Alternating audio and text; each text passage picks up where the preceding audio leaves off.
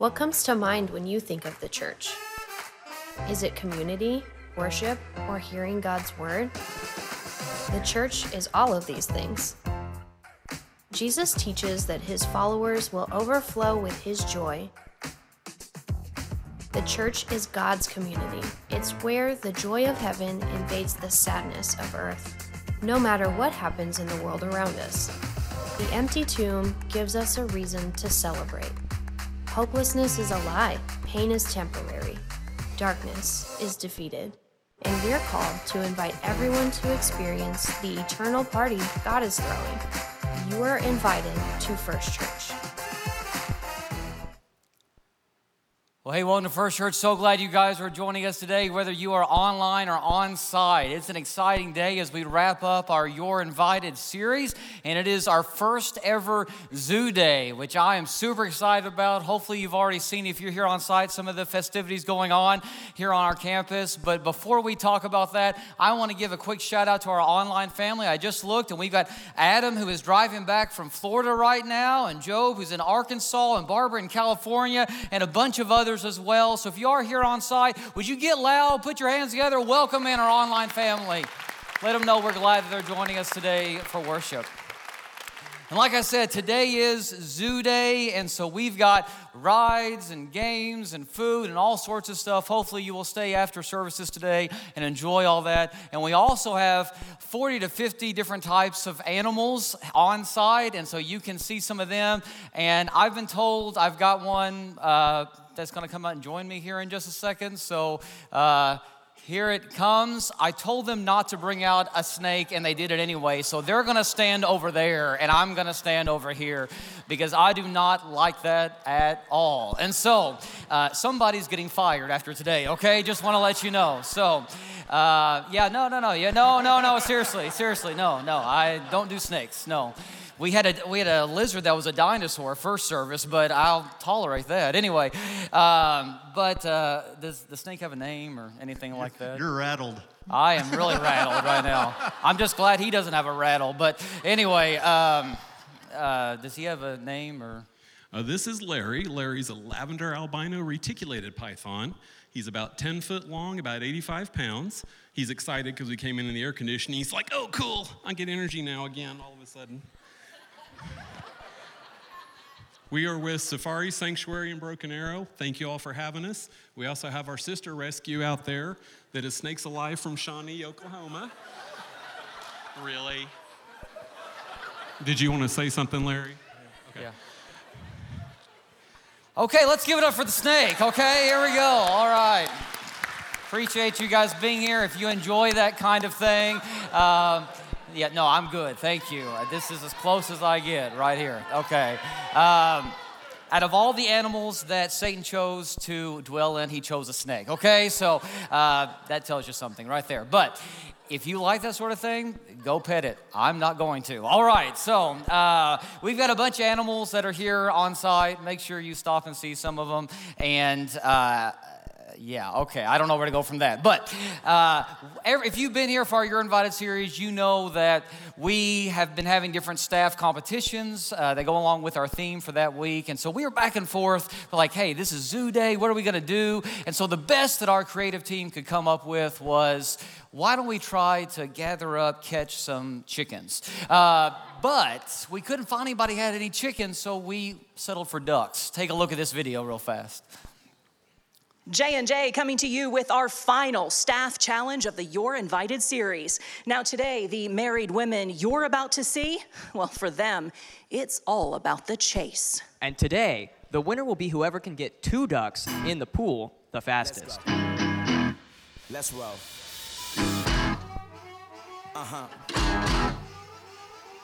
It's your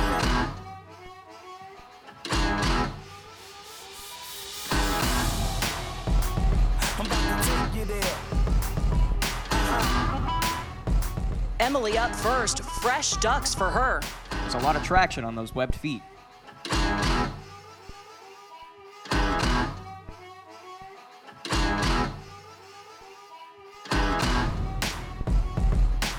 Fun fact, Emily grew up on a cattle farm. Clearly, they didn't have ducks.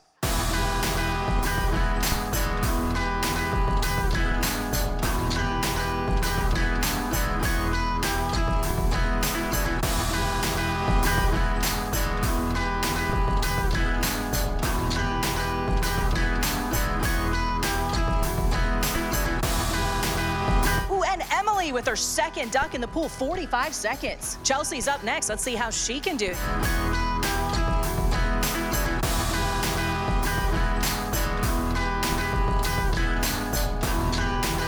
Ooh, Chelsea quick on the first grab. One duck already in the pool. Would you say these are juvenile ducks? Not really a duck person.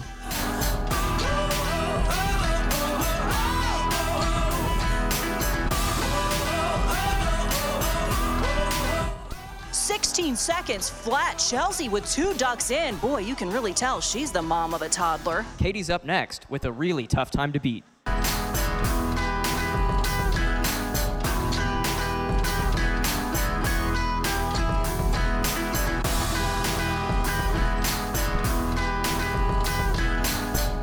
There's only genuine foul play on the field today.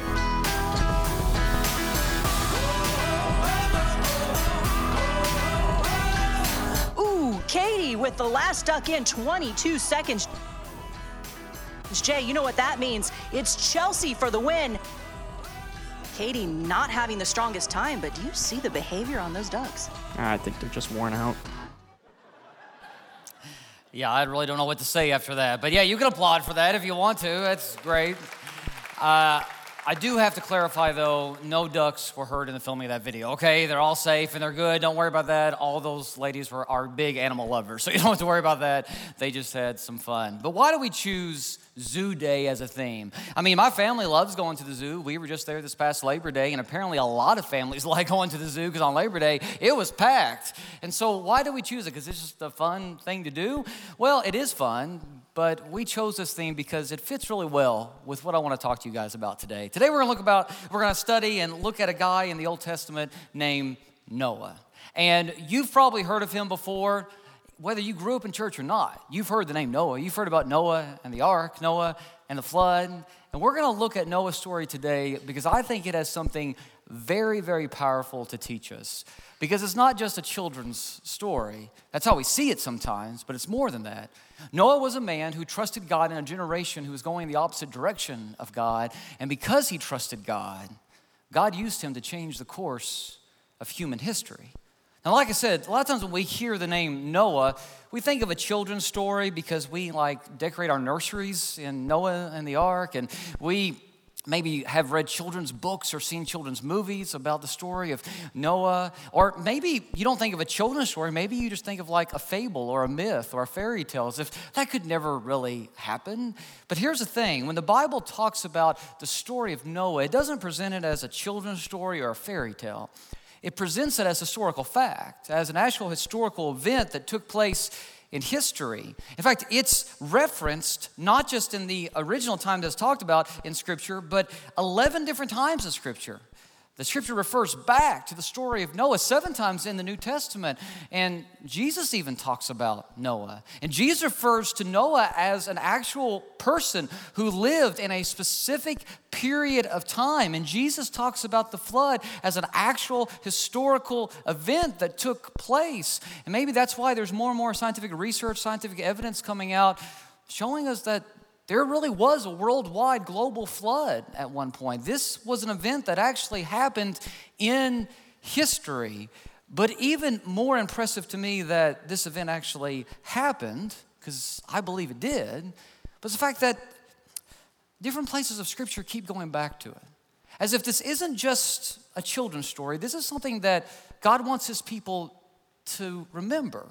There's something in this story that we're to learn in every generation. This is a big deal. If the frequency of this story in Scripture, 11 different times that it's mentioned, lets us know it's a big deal. And so that's why we're going to study it today, because I want to see what God wants to teach us through the story of Noah and the ark. So if you have your Bibles, we're going to be in Genesis chapter 6. That's where the story of Noah begins, and it really runs through chapter 8. And what we find out in Genesis chapter 6 is that Noah is 9 generations removed from Adam and Eve.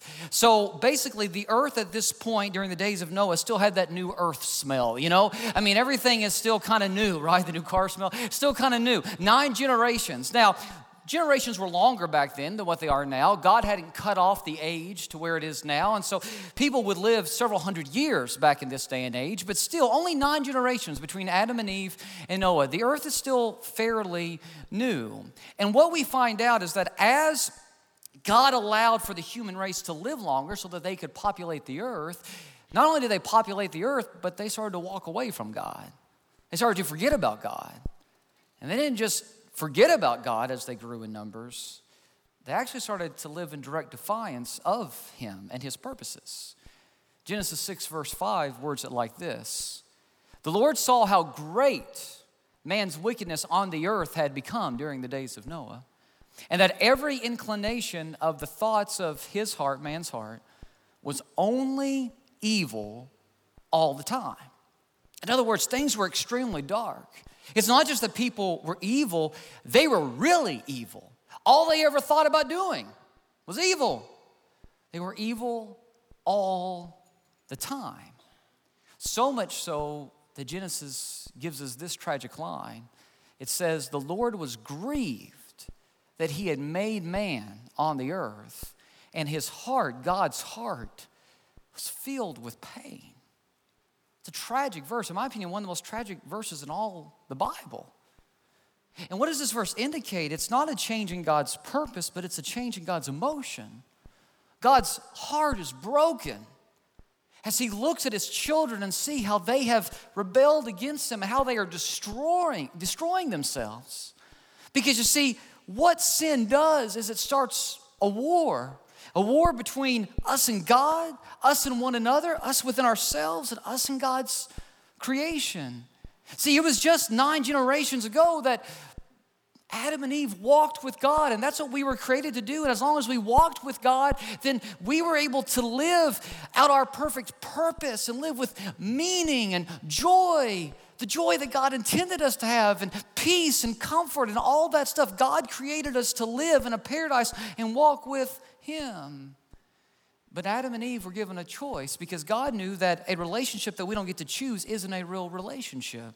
We have to have a choice in order for that relationship to be real. God wanted us to choose him, and Adam and Eve chose to walk in the opposite direction of him. And that led to a downward spiral of just rebellion after rebellion after rebellion. See, what happened was our sin triggered a multifaceted war against God, against each other, against ourselves, and against God's creation. And if you don't believe that's true, you probably haven't been looking around, because we are at war right now with God. I mean, it's our nature to want to go against God. That's how we live oftentimes, isn't it? And we rebel against him even though we know what's right. We still rebel against him because we want to live life our own way. We're at war with each other. If you don't believe me, just turn on the news, and there's always people fighting, and there's always people not getting along and at each other's throats. And you don't even have to turn on the news. I mean, just drive down the street, and if you wait too long at a green light, somebody's going to honk and yell at you, you know? We don't live at peace with one another like we're supposed to. There's a war going on against ourselves. I mean, you ever feel like there's a battle going on inside of you? That's what's happening right now. And there's definitely a war going on between us and God's creation. If you don't believe we live at war with God's creation, then go try to pet a lion sometime. I mean, it's probably not going to work out real well for you. Don't do that. I was just kidding. But that's why we have tsunamis and hurricanes and tornadoes and all that kind of stuff, because we're at war right now with God's creation. And here's the thing. Because of our rebellion, because we started this war, God could have wiped us out. God could have sent death upon the entire human race, because God warned us, if you sin, if you rebel against me, there are consequences to your sin, and the consequences are death. He could have just wiped us out. But out of his love for us, he chose not to. Because he loves us, he chose to hold back his wrath and give us a second chance. And what he basically said was, the war is going to go on. The war is going to continue to be fought for a while. But you get a choice while this war is going on, whose side you're going to be in. There's 2 sides. You get to choose either my side or the other side. You get to choose either walk with me or walk away from me. And if you walk with me, I'm going to be with you. And I'm going to give you the best life possible. And in the end, we're going to leave all the present destruction that you've caused, and you're going to live in eternal paradise with me if you choose to walk with me. But again, the choice is ours whether or not we want to walk with him. And I don't know about you, but I think there is way too much death and darkness and destruction in our world today. And I don't want to add to that anymore. Instead, I want to bring life to this world. I want to bring hope to this world. I want to bring peace to this world. I want to bring joy to this world. I want to bring the joy of heaven to the midst of the sadness that exists in this world. And I know that I can do that by walking with God, because when we walk with God, we fight against the war that sin has launched. When we walk with God, we push against the darkness that exists in our world. When we walk with God and do life His way, we reflect His character and His glory, and the darkness flees. And that's what Noah did. That's what Noah did in his generation. That's why after the Bible talks about how evil and wicked the world was, it says this in Genesis 6, but Noah. Those are two really powerful words there. The entire earth is evil and wicked, going the opposite direction of God, rebelling against Him. But Noah was different. But Noah was the exception. But Noah found favor in the eyes of the Lord. But Noah. And I wonder if you were to replace the word Noah, and if this was a reference to our generation, would God be able to put your name there? See, this is the reputation that Noah had. It says Noah was a good man, a man of integrity in his community. Noah walked with God. In the midst of a world that didn't, Noah walked with God. And I love that phrase, Noah walked with God, because in the end, that's all that really matters. You see, when you breathe your last breath and I breathe mine, it's not going to matter what house we lived in. It's not going to matter what car we drove. It's not going to matter what job we had, how much money we had in our bank account. It's not going to matter how many social media friends or likes we have. It's not going to matter what social circles we ran in or the vacation home we got. It's not going to matter if your kid's sports team wins the championship or not. The only thing that's going to matter when we breathe our last is if we walked with God. And I wonder, does that statement describe your life today? Is that how your kids would describe your life? Is that how your spouse would describe your life, your friends, your coworkers, other family members? Because in the end, that's all that counts. Noah walked with God because he knew that relationship was the most important thing in life. And he was willing to be ridiculed. He was willing to be criticized. He was willing to be made fun of in order to have that relationship with God, in order to walk with Him. I saw this video the other day of a guy who ran a marathon. At the end of the marathon, he wanted to propose to his fiancée, but he had some leg cramping at the end as he tried to propose. And take a look at what happened. I tell this story, and he thinks he wants to say something. Best proposal ever.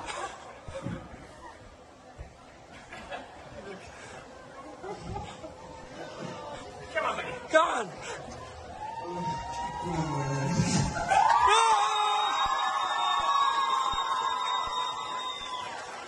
She said yes. Did you say yes? She said yes.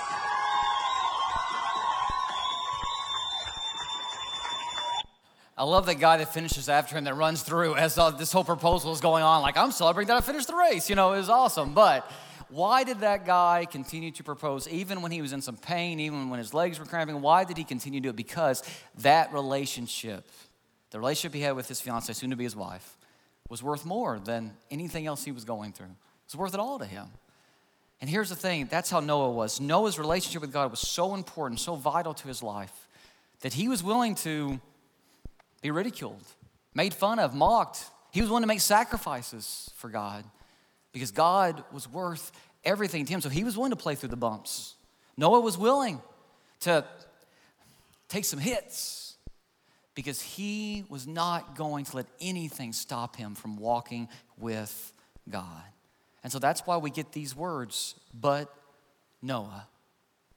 And so let's say that this next statement here is talking about our culture. And some people would say that probably it is talking about our culture, or it could be a reference to our culture. The Lord saw how great man's wickedness on the earth had become, but, put your name in there, but Tom, but Sarah, but John, but Andrea, but Alicia, but Nan, but Tim, but Chad walked with God. Chad was different. Could that be said about me? Could that be said about you? What if we put First Church in that blank? The Lord saw how great man's wickedness on the earth had become, but First Church was different. But First Church was the exception. But First Church stood out, stood apart. And because First Church was the exception, First Church was able to shine Jesus' light in a way that penetrated the darkness. Because First Church was the exception, it made a difference in the lives of people in this community and beyond. Because First Church was the exception, we were able to love like Jesus in a way that changed the world around us. Because First Church was the exception.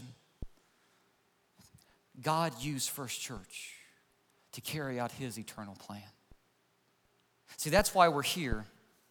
And if you're new to our church, we just want to let you know our mission statement, love Jesus, love like Jesus, it's not just something we put on t-shirts or on walls. It's who we are. We want to love like Jesus. We want to live like Him. And we believe when we live like Him, when we demonstrate His character in the midst of this dark world, we push against the darkness and the darkness flees. So I believe we're given one reason why we're given this example of Noah in the Old Testament is because God is challenging us to be the exception. In the midst of a world that's going in the opposite direction of God, be the exception. And when you're the exception, God's going to ask you to do some crazy stuff. Like when it comes to Noah, He asked him to build an ark. Now, what's interesting is the word ark that's used in the Hebrew is a word that just means like giant box or trunk or chest. So just imagine a giant floating chest on the water, okay? That's what God asked Noah to build. And here's the thing. Most biblical scholars believe it had never rained at this point in history. See, the way that the earth was watered prior to the flood was through mist coming up through caverns in the ground. So the people had never experienced rain, definitely not a flood. And can you imagine how this conversation between God and Noah went? Like God says, hey, Noah, I want you to build an ark. And Noah's like, okay, good, cool, yeah. What's an ark? Well, it's this big giant boat. And Noah's like, okay, cool, yeah, what's a boat? Well, it's something that floats on water. He's like, floats on water, okay, that's great, but how's that gonna happen? Well, I'm gonna send down rain. And Noah's like, great, what's rain? I mean, he's never heard of this before, you know? But yet Noah continued to do everything God asked. In fact, we get this line in Scripture. It says, Noah did everything just as God commanded him. Even when it didn't make sense, even when it sounded crazy, Noah trusted God. And here's the thing. Building this ark was not a simple task. It took Noah 120 years. Remember, people lived longer back then. It took Noah 120 years to build this ark. And he had to. It was a big ark. It was a big boat. I mean, it had to hold every single living creature that walked on the earth. Because God was going to preserve everything that was living through Noah and all these animals. So just imagine how big this thing had to be. In fact, we're told that it was 450 feet long. It was 75 feet tall. It was 45 feet wide. I mean, just imagine a boat the size of a football field and a half. And imagine a boat that's 5 stories tall. I mean, that's how big this thing was. And it had multiple decks, had 3 decks, so you needed triple the square footage 3 times. You needed triple the square footage in order to realize how big this boat really was. It was a huge vessel, and it took Noah 120 years to build. A lot of hammering nails and sawing wood, waiting for what God had in store next. But even more fascinating to me than Noah building the ark is that Noah got on the ark. Because what you need to remember is it's just a big box, a big chest or trunk. There was no rudder or propulsion system or sail or anything like that. No way to navigate it. No way to steer it. The plan was for it just to float. So when you got on the ark, you were truly in God's hands. And you had to trust him. It was a risk. But no one knew it was worth it because no one knew that taking a risk for God is actually the safest thing you could ever do. Because it may seem like a risk at first on the surface, but eventually you realize that God has you in his hands. That's why in the book of Proverbs, the Bible says, trust in the Lord with all your heart and lean not on your own understanding. In all your ways acknowledge him and he will make your path straight. Don't trust in your own understanding of things. Trust in God because he knows what is best. And he is above us and over all. We just have to learn to trust him. I mentioned earlier that my kids like to go to the Tulsa Zoo. We have season passes. We go all the time. And we were there on Labor Day. And they have this big, giant dome jungle gym. I'm not sure if you've seen it there. And my kids like to climb on it. Mostly Alex. But this past time, Addie wanted to try it. Now, Alex is older. And so Addie's smaller. She's 5 years old. And she climbed to the top of it. It's got these holes and bars. You climb to get to the very top. And it's bigger than me. It's taller than me. And so she got to the very top and sat on the top.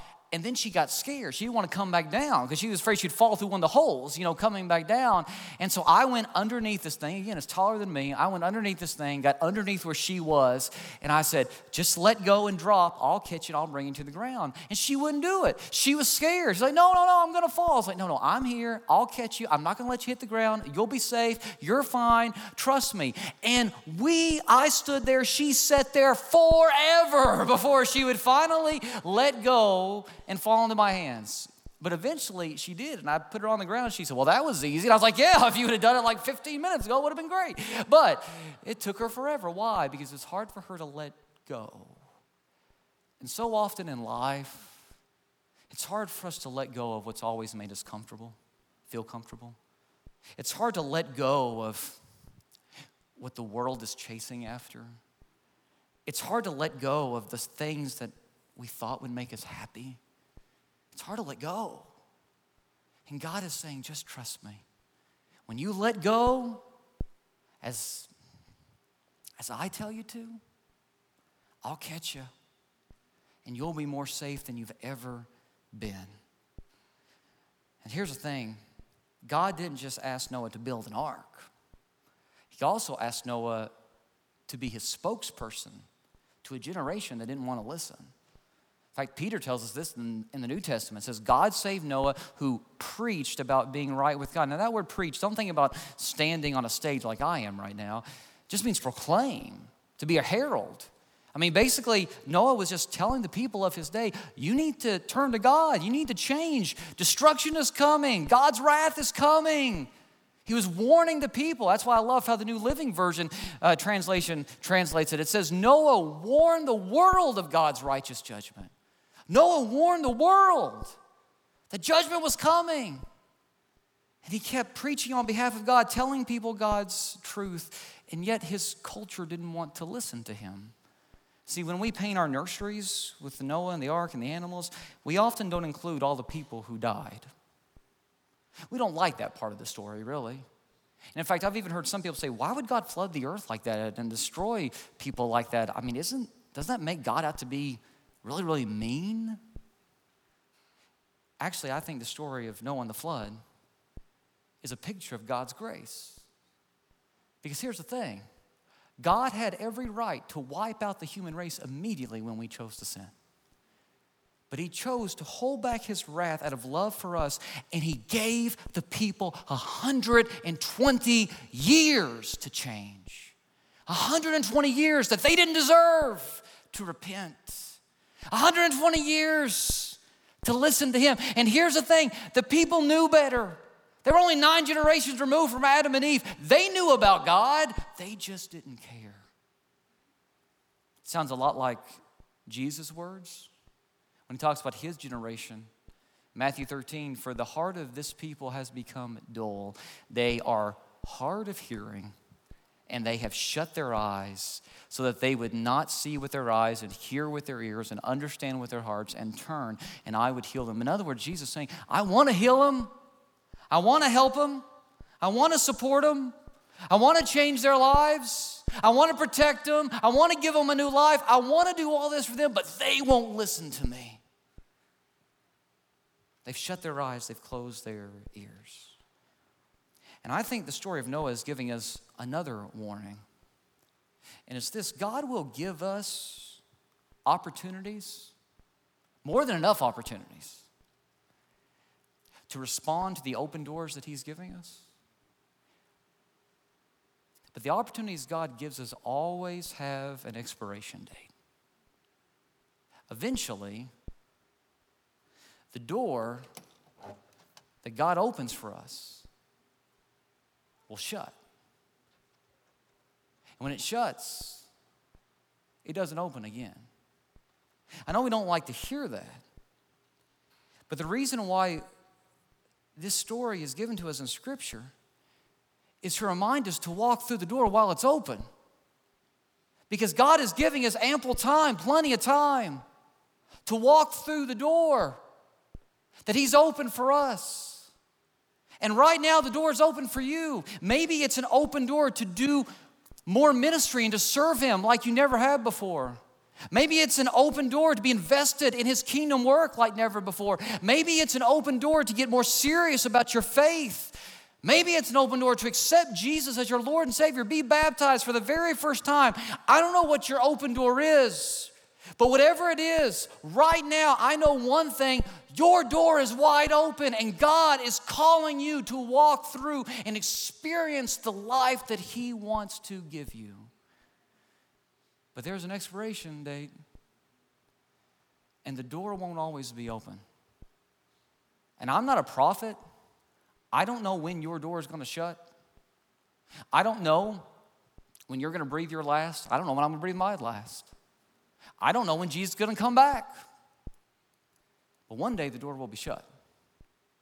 My family, we like to buy food in bulk because food is expensive these days and my kids eat a lot. So we like to buy food in bulk, go to Sam's Club often, and we buy ballpark hot dogs in like the big old, bags or whatever. And you have to eat them in a certain amount of time because there's an expiration date on them. And the other day I was looking at a bag that we had bought and it was about half eaten. And I told Allison and the kids, she was like, we're going to be eating hot dogs because we got about a week left till the expiration date and I don't want to waste, half these hot dogs.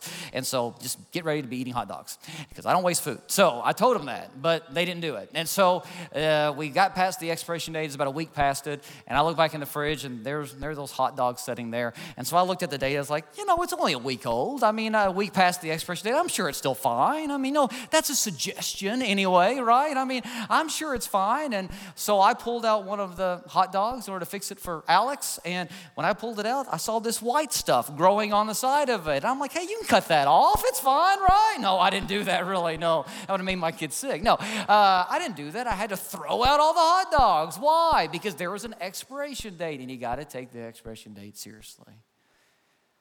God hasn't told us when our expiration date will come, but He has warned us that it's coming.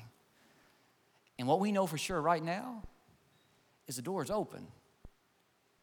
Don't miss it. He's inviting us to walk through it. Don't miss the invitation He's giving us. Because eventually the door shuts. Let's read on in Genesis. It says, that very day, Noah had gone into the boat, because God told him to, with his wife and his sons, Shem, Ham, and Japheth, and their wives. With them in the boat were pairs of every kind of animal, domestic and wild, large and small, along with birds of every kind. 2 by 2, they came into the boat, representing every living thing that breathes. A male and a female of each kind entered, just as God had commanded Noah. Then the Lord closed the door behind them. Who shut the door of the ark? God did. Because there's an expiration date to every opportunity that God gives us. For 120 years, the door was open.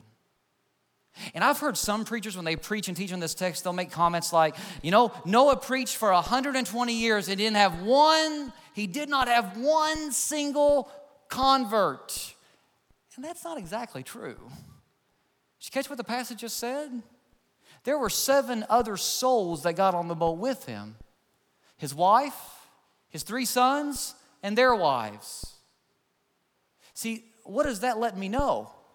The people who were closest to Noah believed him. The people who were closest to Noah, his own family, knew that his faith was real, knew it wasn't a show, knew he wasn't just putting on. They knew that it was real, that he truly did walk with God, and they believed him, and he taught them about God. And if anybody had the right to question Noah, it probably would have been his daughters-in-law, right? I mean, can't you imagine how that conversation would happen? Can you imagine the daughters-in-law turning to their husband saying, your dad is nuts, your dad is crazy? But they didn't do that. They believed him. Because here's the thing, Noah's life backed up his message. And his family, those who were closest to him, knew it. And sometimes I will have people come to me and they will say, Chad, we need to do something because our culture is getting more and more dark and there's more and more corruption and we need to do something. We need to fix this. We need to go and make a difference in this world. And so they come up with these grandiose ideas, how we're going to change the world. And there's all these big plans they will present before me. And after they're done, a lot of times I will say, okay, what are you doing in your own household? Because here's the thing. The greatest mission field that God has given you is your own household, your own family. And sometimes we're asking God for greater ways to serve, and we're asking God for greater mission fields. And God is saying, you're missing the one that's right under your nose. Because I believe there is a revival coming in this nation. I do. I'm not a prophet. I don't know for sure, but I believe there is a revival coming in this country. And I'll tell you how it's going to happen. It's not going to happen by legislating morality. It's not going to happen by forcing people to follow God or believe in God. That doesn't work. You know what's going to happen? When one family after another family after another family sincerely starts to walk with God, and as those families teach their children, the parents and the grandparents set the example for their children, a new generation will raise up of household after household after household that is walking with God. And those households will come together in neighborhoods and in communities and in cities and in states and across our country. We will see a revival take place like we haven't seen before. Yeah. But it starts with the mission field that is right under our nose. It starts in our own homes with our own families. When Noah got on the ark, he had his family with him. And then it says, the Lord closed the door. Eventually, God shut the door. And I bet there were people who at that moment were banging on the door, crying, weeping, begging to get in. Because here's the thing, everybody thought Noah was crazy until the first raindrop fell. And then Noah didn't look so stupid anymore, did he? They all wanted to get through the door, but the door was already shut. See, faith is trusting God in advance would only make sense in reverse. And it may not have made a lot of sense for Noah to build this ark, but the moment that the first raindrop fell, it all made sense. Guys, Jesus is coming back. He's coming back for his people, those who are walking with him. And when he comes back, he's going to take us to a new home. In fact, the book of Revelation talks about what this new home will be like. It says, he will wipe every tear from their eyes. This is the new heaven and the new earth. There will be no more death or mourning or crying or pain, for the old order of things will have passed away. Jesus is coming back to restore all things, and he's going to take his people to a new home, a new paradise, where we will live with him forever. And here's the thing. Right now, that door is open for us to experience this new life with him. That new life begins right now, and he is inviting you and he's inviting me to walk through that door and experience that life now.